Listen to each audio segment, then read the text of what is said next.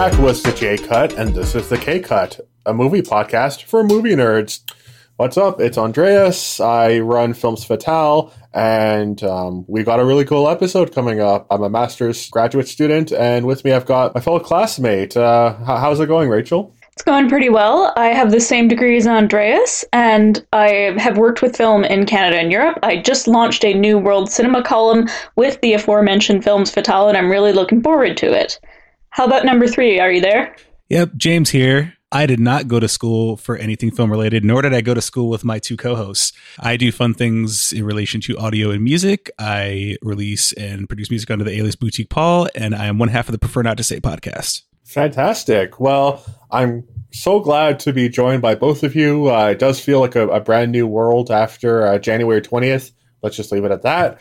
But I'm glad to still have the pod with both of you, and we're going to be talking all things film once again. But that also pertains to things that aren't just movies themselves. So the cinematic experience, whether you're watching it at home or in a theater, I think the K-Cut can devote itself to all of these types of experiences. So I posed the question this week for both my lovely co-hosts.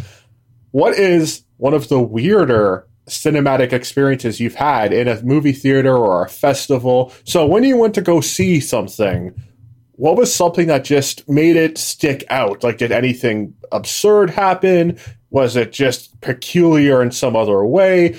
I asked both co-hosts and myself, of course, to avoid positive. So like if you met a director or a famous movie star, particularly something that's just more strange, where it's like, I'm not going to forget when I saw that movie. So Rachel, let's start off with you. What was your unique, let's say, movie-going experience? Sure. Well, to start, I should give some context. Nitrate film was the original film stock in cinema, and from the beginning of film till about the 50s, it was pretty dominant for commercial movies. The one problem is it tends to explode. It is very flammable. It can even burn underwater. Its fumes are toxic, and it was basically famous for accidentally causing theater fires and archive fires, which is part of why there are so many lost films. So naturally, the George Eastman House in Rochester, New York, decided that this was a great thing to use in their theater. So every year in the spring, not during COVID, but usually, George Eastman in Rochester does the Nitrate Picture Show. And so for 4 days, you go to Rochester and you watch only Nitrate films. So it's only very old movies, 50s and earlier. And it's beautiful. It's comparable to vinyl records in that the quality is much sharper, it's much better. And it's so dangerous to screen that only 2 or 3 theaters in the United States are allowed to screen it, or at least they were in 2016. I don't think anywhere in Canada could, maybe a couple in Europe. When you get there, they give a long announcement about safety. They give you very strict instructions like stand upwind when you go outside because the fumes are so toxic if there's a fire. And we actually went on a tour of the screening booth, and there were all kinds of security measures. There was special apparatuses in case of a fire, and you could tell that it was really serious business. But that's not the screening I want to talk about. So at the end of the festival, every year they do what's called a blind date with Nitrate. And so they don't tell you what the movie is. I think they leave an obscure hint, like a still from the movie or something. And then they show you a special treat. In this case, it was Ramona. Have either of you heard of Ramona? I have not. I have, because now I remember this story. I remember you telling me this. And you said I would remember this. Yeah. So this was from 1928. It was an American film about a young woman who was part, I believe, indigenous Mexican and then part European. So it's a love story. It's got all the tropey silent movie stuff. And this was a German print. It was meant for the German market, so it had German intertitles. And this particular print was sent to Germany in the 20s. And then at the end of the war, the Soviets actually took it as a cultural treasure. And it went to the Soviet Union and stayed there in a vault for many years. Meanwhile, the film was believed to be lost. Everyone thought it did not exist. And then only a couple of years before this screening, it was discovered in Moscow in what had once been the Soviet vault. So after many, many negotiations, Rochester got this screening only a few days before it was scheduled to take place. They were prepared to show something else, and they had no idea it was going to come over. So roughly 90 years of history and multiple countries came together for that one screening to happen in Rochester, New York, and it was phenomenal.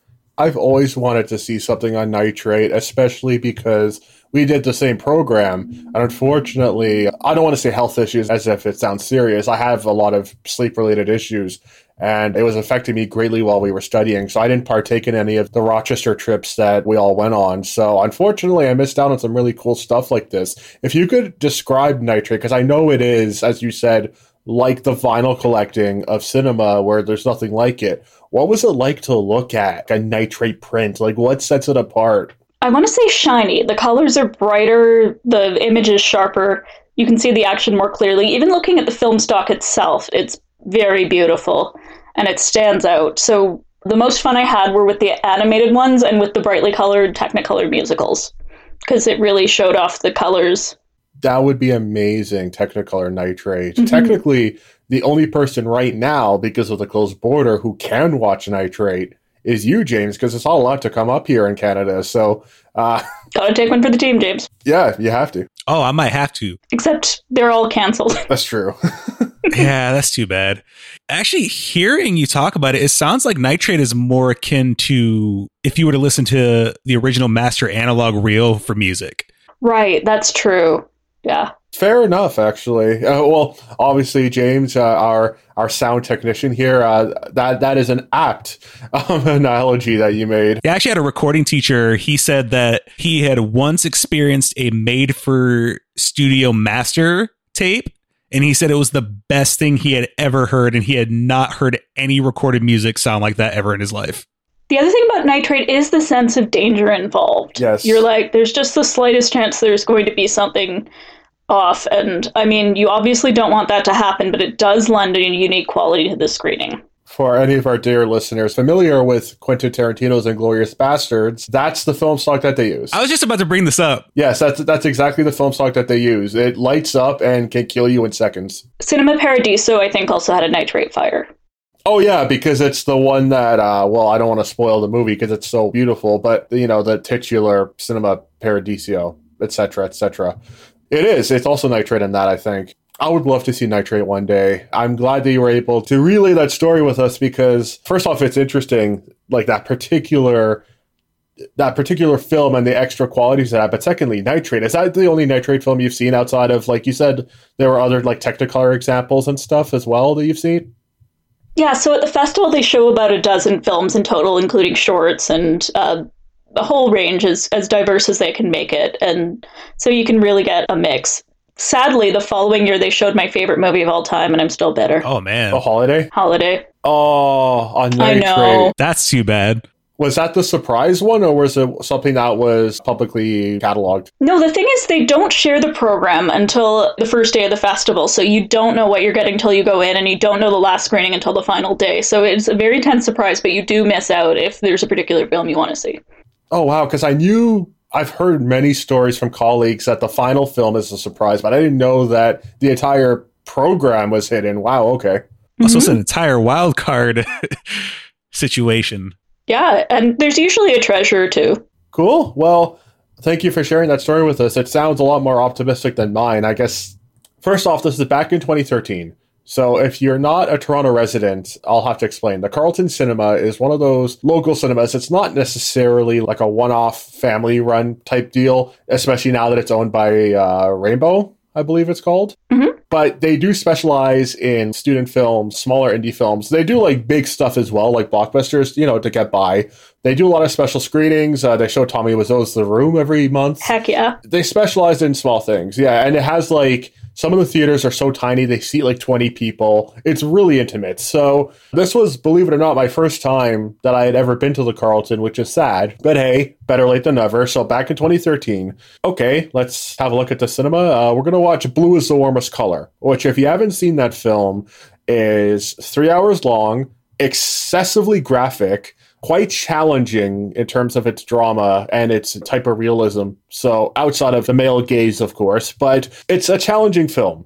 And you kind of want to sink into it and you kind of want to have all of your attention. So my first exposure was, you know, I need to go to the bathroom. So I go to the men's room and I see this gentleman left to go into the same theater. And there's like all of these bottles of Jack Daniels and stuff. And I was like, could that have been him? No, I don't think that could have been him. I think we're okay. I've just never seen this before, not in a movie theater, but I think we're okay. So my friend and I, we go in and the trailers start naturally. There's such and such movie coming out. Bigger Splash, I think there was a trailer for, like art house stuff, European stuff. So it's like, okay, this is fine. Not a peep. There's like 3 other people in the theater, including this guy. Not a peep. Another trailer, not a peep. Go buy concessions, not a peep. Then the actual film starts. The producers or the studios get announced. I think it's Wild Bunch, it's something else. Not a peep. As soon as the actual picture starts and you start to see Adele Exarchopoulos acting, this freaking guy gets up and starts talking to us about if we're interested in leaving to go chase moon rocks. And what? we need we need to harvest moon rocks because they are essential to life or some crap. Like, he stood up and starts facing us, and we're like, what in the hell? So now at this point, I'm like, okay, those probably were his bottles of alcohol. He's probably drunk. A lot of us are trying to get him to leave, and it's like, please shut up. Like, we're trying to watch right now. And he wouldn't stop. Like he was like flat out ignoring us as if he couldn't hear us. Like, the moon rocks are so vital to, the life essence and this and that. He just wouldn't stop talking. I can't even remember what he was talking about, but it was specifically moon rocks. And we need to leave the stratosphere. And eventually security comes, I think, and he's like, can you please stop talking? And, he leaves. Now I'm like all bothered. It's like, oh my God, I don't even know what's happening. I'm not even interested. This went on for like 3 minutes. I was like, I'm so detached from this film I'm about to see for like 3 hours. Eventually I got into it, really liked the film, had to see it again for obvious reasons because I was just so removed. The film wraps up and my friend's like, so what did you think? She had seen it before. She wanted to know my take. And I was like, oh, I'm just so glad that censored idiot left because he just ruined the first hour for me. I couldn't get into it because I was just so bothered, right? But I'm glad he left. And I said this out loud. Now, you guys probably know I'm very reserved. Lo and behold, the guy didn't leave. He was right behind me. And he was so mad. But how would I have known? Great. And apparently, like, one of the other patrons was talking to me. I didn't notice this because I was trying so hard to focus. He, like, hopped around the seats the entire film. Like, I don't know what his deal was, but essentially, in short, my blue is the warmest color experience, the very first time I watched it, and my first Carlton Cinema experience, was ruined by some guy who had this hidden agenda and... About moon rocks. Moon rocks. It was like some cultist thing, like, this stuff is essential for our lives. Usually we create a rapport and we talk about each other's selections. Do you guys have anything to add to this? Because I don't know what you could. That is wild. Well, what if he turned out to be right in the end? Yes, but if he was right, couldn't he have chosen a better time? Like, we had like 5 previews. We had like so many previews. I just wanted to see this film. Like, it's just so. And it's already 3 hours. Like, weirdo's gonna weird, man. And it's not an easy film. I don't know if either of you have seen it. It's not an easy film. Like, it's so sexually graphic. It's so like it almost feels verite at times. It's not like the Avengers where you're automatically hooked in again. Like, it's one you want to think about. It's one you want to like enjoy and like just. Take in all of the color, all of the writing, everything. I enjoyed the film. I would like a version with a slightly shorter runtime and cut that really explicit sex scene out of it because it was completely unnecessary. And I'm going to assume that the director is a total creep in real life based on that scene alone. He got a lot of criticism in that Actually, regard. You're right, which is sad because... Even after that, he had a subsequent film which was deemed unwatchable, and I think it was it Venice or Cannes? It was deemed one of the worst films in festival history. And from what I know now, both Adele Exarchopoulos and Léa Seydoux have gone on to say that this guy's a creep. It's one of those things where you have to question, okay, this is obviously from the male gaze, but is this like a fetish, or is this guy really trying his best to observe and explore? At the end of the day, I ended up clearly being a perversion, which is unfortunate. So the guy is a creep. I guess the guy with the moon rock seems a lot more morally correct in comparison. Yeah. Except for he talked during a movie. Oh, the ultimate blasphemous act. There are only 2 movies that you're allowed to talk through. That's Rocky Horror and The Room. Absolutely. That's true. Which, speaking of The Room, at the Carlton, my girlfriend and I love going to midnight screenings, but that's a topic for a different day. We could go over our best Room jokes if we want. But for now, James, what is your experience? So my experience, I couldn't think of any really weird or odd experiences for myself. I'm going to talk about an experience that someone else had with a movie they saw with me that I just felt bad about. And it's when I went to see the movie Mother with my wife. Oh, Mother. Yeah. So obviously the trailer didn't give too much away. So I was like, oh, this seems really interesting. I like Darren Aronofsky, and I knew it was going to be something different. And I expected something to go down, and we're watching. And one of the first things that I really appreciated, but also found weird, which I had found out beforehand, it has no score, but sound plays a big role in the movie. And as it's going along, okay, as things kind of slope up to where it gets a little bit more intense, I could tell she's getting uncomfortable because there's a suspense factor throughout the film, and she doesn't enjoy suspense at all. And so there are certain points where it's like, okay, you can tell she's uncomfortable. And then once things started getting really crazy, she'll like grab my arm or grab my hand, and, something that might seem scary, she's liable to jump. I'm like, oh, great. I hope this isn't like this throughout the movie. And then that certain part of the movie happens, and I'm not going to say it on here, but if you see the movie, you know exactly what I'm talking about. It's probably one of the most extreme parts of the movie. That happened, and she was not having it. It totally ruined the movie for her. And by the end of it, actually, if I remember correctly, I think some people actually walked out of the film too. Like, I happen to notice some people leave and not come back. But yeah, I felt so bad because this always happens where I'll show her a movie, or we'll watch a movie, and something happens to where she just absolutely hates it. Like, we watched Chinatown, and she hated it. She was like, oh, it was great till that ending. And it's happened numerous times. It's just, sometimes I always find it funny, but this one I just felt legitimately bad about because I didn't realize it was going to be that intense. And it's like Aronofsky on steroids, that movie. It really is. I remember during the press tour, even before they had the festival releases of it, some good friends of his said, no, I'm not joking. This is like the 21st century version of A Clockwork Orange. It's going to mess you up. And I thought that was a lot of hoopla, but no, it really did have that effect where just a lot of people disdained it because it's just so challenging is not the right word. It's provocative and exploitational, and just it's a lot of a lot. Oh, it most definitely is. It's really funny, though, because obviously once things get out there and the online gets going, you got a bunch of people like trying to break it down. When you go back to interviews with him talking about the movie, it's basically an environmentalist rant. Yeah. That's pretty much the basis for it, but he kind of weaves in those biblical allegories that he likes to put in a lot of his film and material. I just found that hilarious. So he's like, oh yeah, basically it's if you mistreat Mother Earth, then bad things will happen. And as it ended up, bad things happened. Uh-huh. Also, Javier Bardem is Jesus. So, I mean... Javier Bardem is amazing. That sounds like pretty straightforward Aronofsky commentary. Pretty much. And as a filmmaker, he can be an acquired taste for a lot of people in the first place, so... Oh, yeah. I mean, look, there's a lot of American filmmakers who are, like, edgy, like, Fincher and whatnot, but Aronofsky certainly knows how to poke the right buttons. Like, if you watch something like Black Swan, if you're not disturbed by, like, the neck part or other things, for me, like, there's always, like, one thing that he knows. He puts something in the film that'll disturb everybody. I'm fine with everything else. It's the part where Nina, like, rips her skin off her finger. Yes, like, that's exactly what I was thinking of. Oh, that one. Yeah, I that was pick my wild. nails. It's like I pick my nails. That is a fear of mine. So it wasn't until I saw that movie. Okay. It's like now I'm painfully aware. Which happy 11 years, Black Swan. I guess it's been that long. Jeez. Yeah, like you, James. My poor girlfriend is subjected to so many of my weird films, and she's usually like very accommodating. The one time that I basically, pulled the ejector seat for our anniversary, we go into films blind. So we did Chicago 7 last year. We've done Moonlight.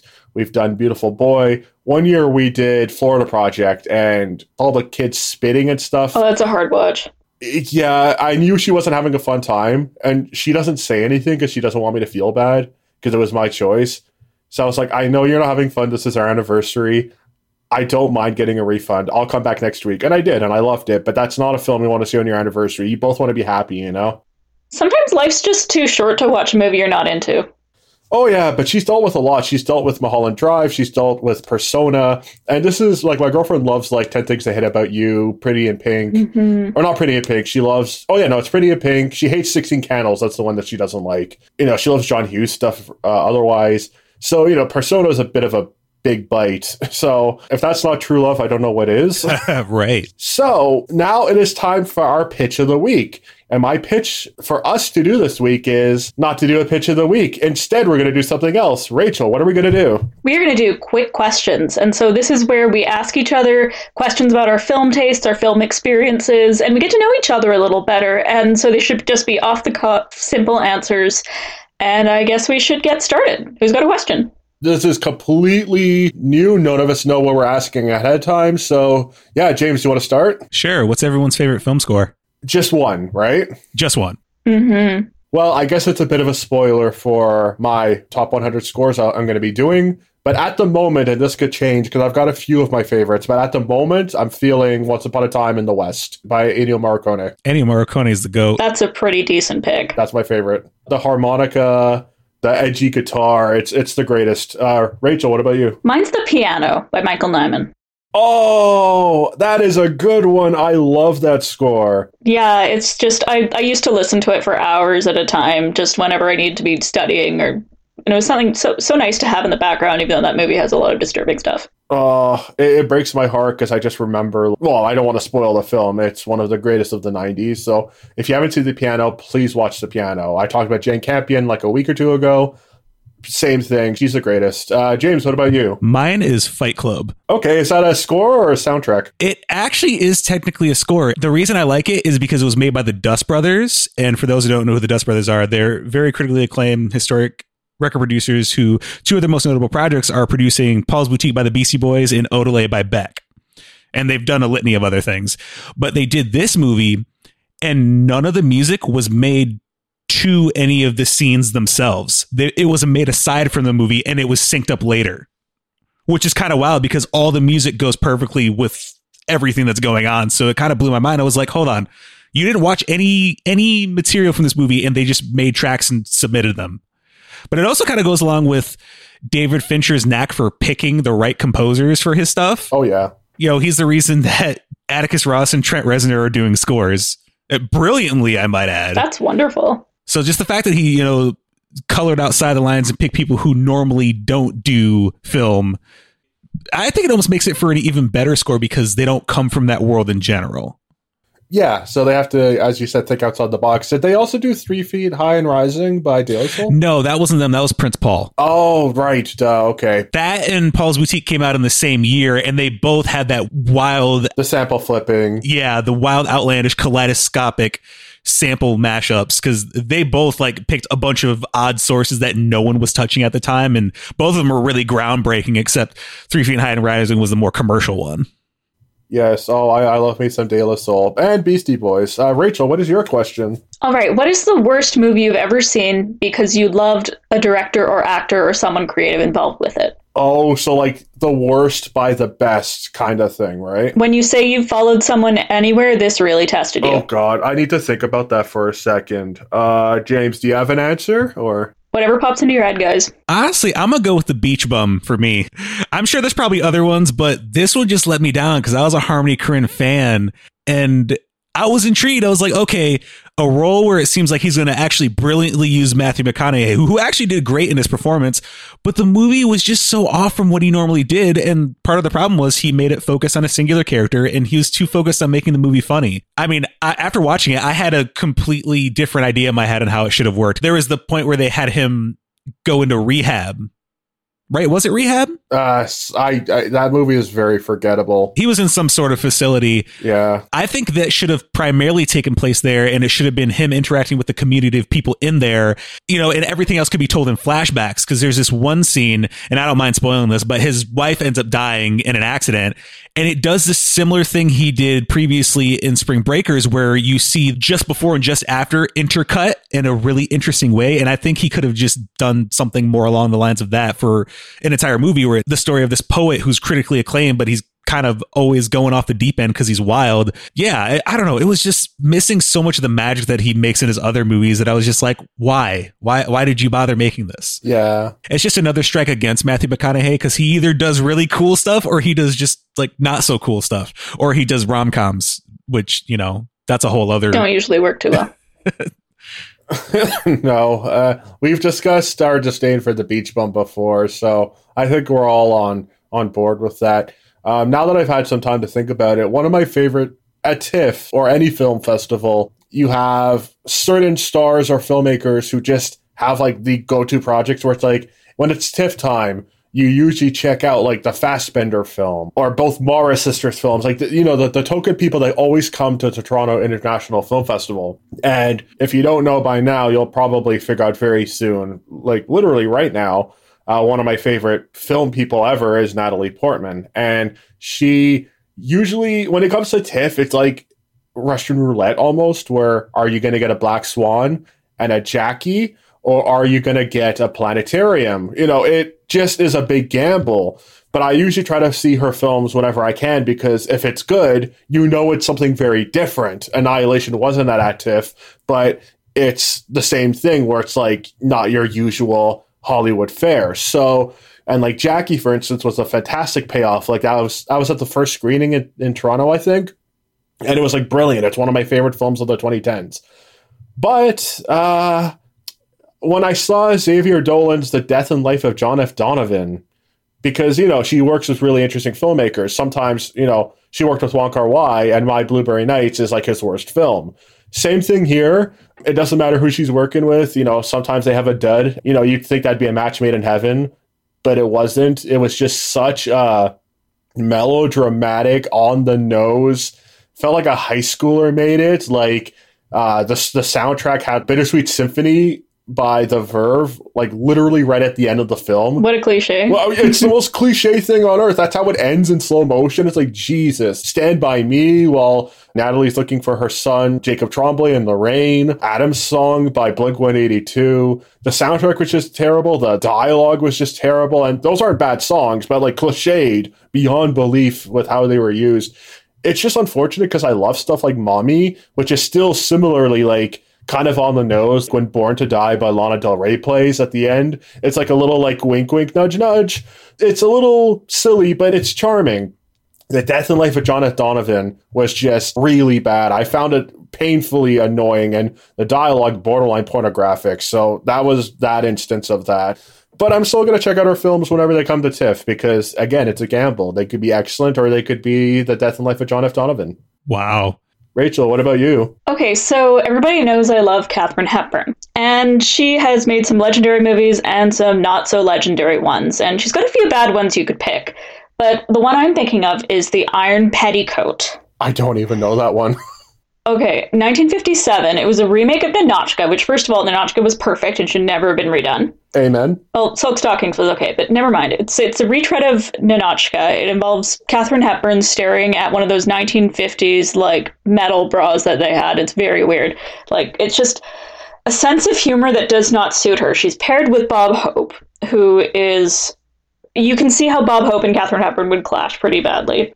The jokes don't land, the humor's stupid, it's stereotypes of both sides of the Cold War that, even for the 50s, are pretty broad. It's just, none of it lands, and it should never have been made, and I don't know what Hepburn was thinking unless she somehow really needed a paycheck. But it's Katharine Hepburn, which no, she would never need a paycheck. No, terrible Russian accent. Really? No, she should not have been in there. She butchered the accent? She plays Ninotchka. Essentially, like, they call her something different, but I guess so. But she's one of the all-time greatest actresses. Not this time. I've never heard of her not doing a good role. Wow. Okay. Well, everybody's got their hiccups, I guess. I guess third question. It'll be mine. What is a film that was shot way more beautifully than you were expecting? Like the cinematography was like, in this film, it looks this good. You just didn't see it coming. You know, I think I'm going to go with, since you were talking about Natalie Portman, I'm going to go with the film Vox Lux. Oh, I think that's a very underrated film, but please do tell. Yeah, I just think that's an example of a film that does composition really well. The way the camera followed people, because, I don't want to say it's supposed to play like a pseudo documentary, but it kind of has this feel. It's like you're in the action, but you're supposed to be observing it at the same time. Mm-hmm. You're peering into this life of someone who, a victim of a school shooting turned pop star. And then it flashes forward to her future where, she's dealing with her life as a mother and a pop star. And I don't know. It's just, I found it very striking and something that it took the subject matter that it was and made it something more based on the way it was just put together. I don't know. It's really hard to explain. I just found the camera work really interesting for this kind of movie. I mean, I didn't know what to expect anyway from this kind of movie. I just sort of saw it and was like, oh, I'll watch it. It's Natalie Portman. I'll be down with it. It's like you said, it's you could have something great or you could have something bad, but she's still worth watching. Exactly. And I mean, what can you expect when the soundtrack is composed by Scott Walker and Sia, like two completely different worlds, right? Rest in peace, Scott Walker. The example I was thinking of was Olivia Wilde's Booksmart, where it's like this high school kind of raunchy, dramedy, but from like a girl's perspective. So like a super bad for girls, and it's like a fantastic film with Beanie Feldstein and Caitlin Dever.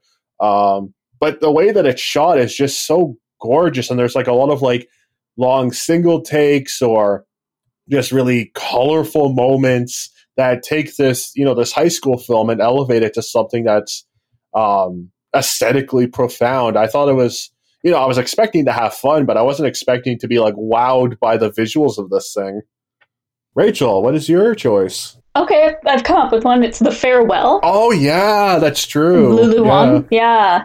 Because when you go into a movie like that, you're thinking, okay, it's a family drama. It's going to be interesting and well written, but it's not going to be a lot visually. That's not the first thing that comes into your mind. But really, it's quite beautifully set up. The way they pair the family members together in certain shots, the way they show the city in the various settings, like they visit a graveyard, they have a banquet in a banquet hall. And it's really quite lovely filming. There's a really great scene where they walk with their uncle down the street at night in this city that they're visiting. And it's quite beautifully designed. It stayed with me ever since it happened. Yeah, I love that film. I've been meaning to rewatch it. That was our fast round. And speaking of films, because that's what we do, it's time to depart with our weekly recommendations. So, James, what is yours? Off the top of my head, I'm going to go with Bronson by Nicholas Winding Refn, just because Tom Hardy's one of the greatest actors ever, and this movie proves it. Also, it's very rare you see someone go full Kubrick, almost like he was resurrected to make this film. Like, this was literally shot in almost the exact same manner of A Clockwork Orange.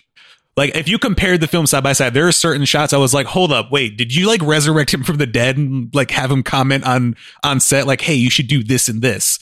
Also, the camera work is kind of menacing. Yes. Like, it's just has this overtone that is very, I don't want to say, it's like almost ghoulish, especially when you're dealing with the subject matter of a guy who basically loved living in prison, which is a really weird quirk to have. Bronson is an underseen film, especially that it's been a while. I recommend it, and it's Tom Hardy's big breakthrough, absolutely. Rachel, what is your selection? I'm going to go with a quirky British movie from a few years ago. I saw it at TIFF. It was called Prevenge, and it's a horror comedy about a pregnant lady whose fetus is telling her to murder people. The fetus is evil, but that's the whole movie. Oh my God. Yeah, it's really funny in a really bad way.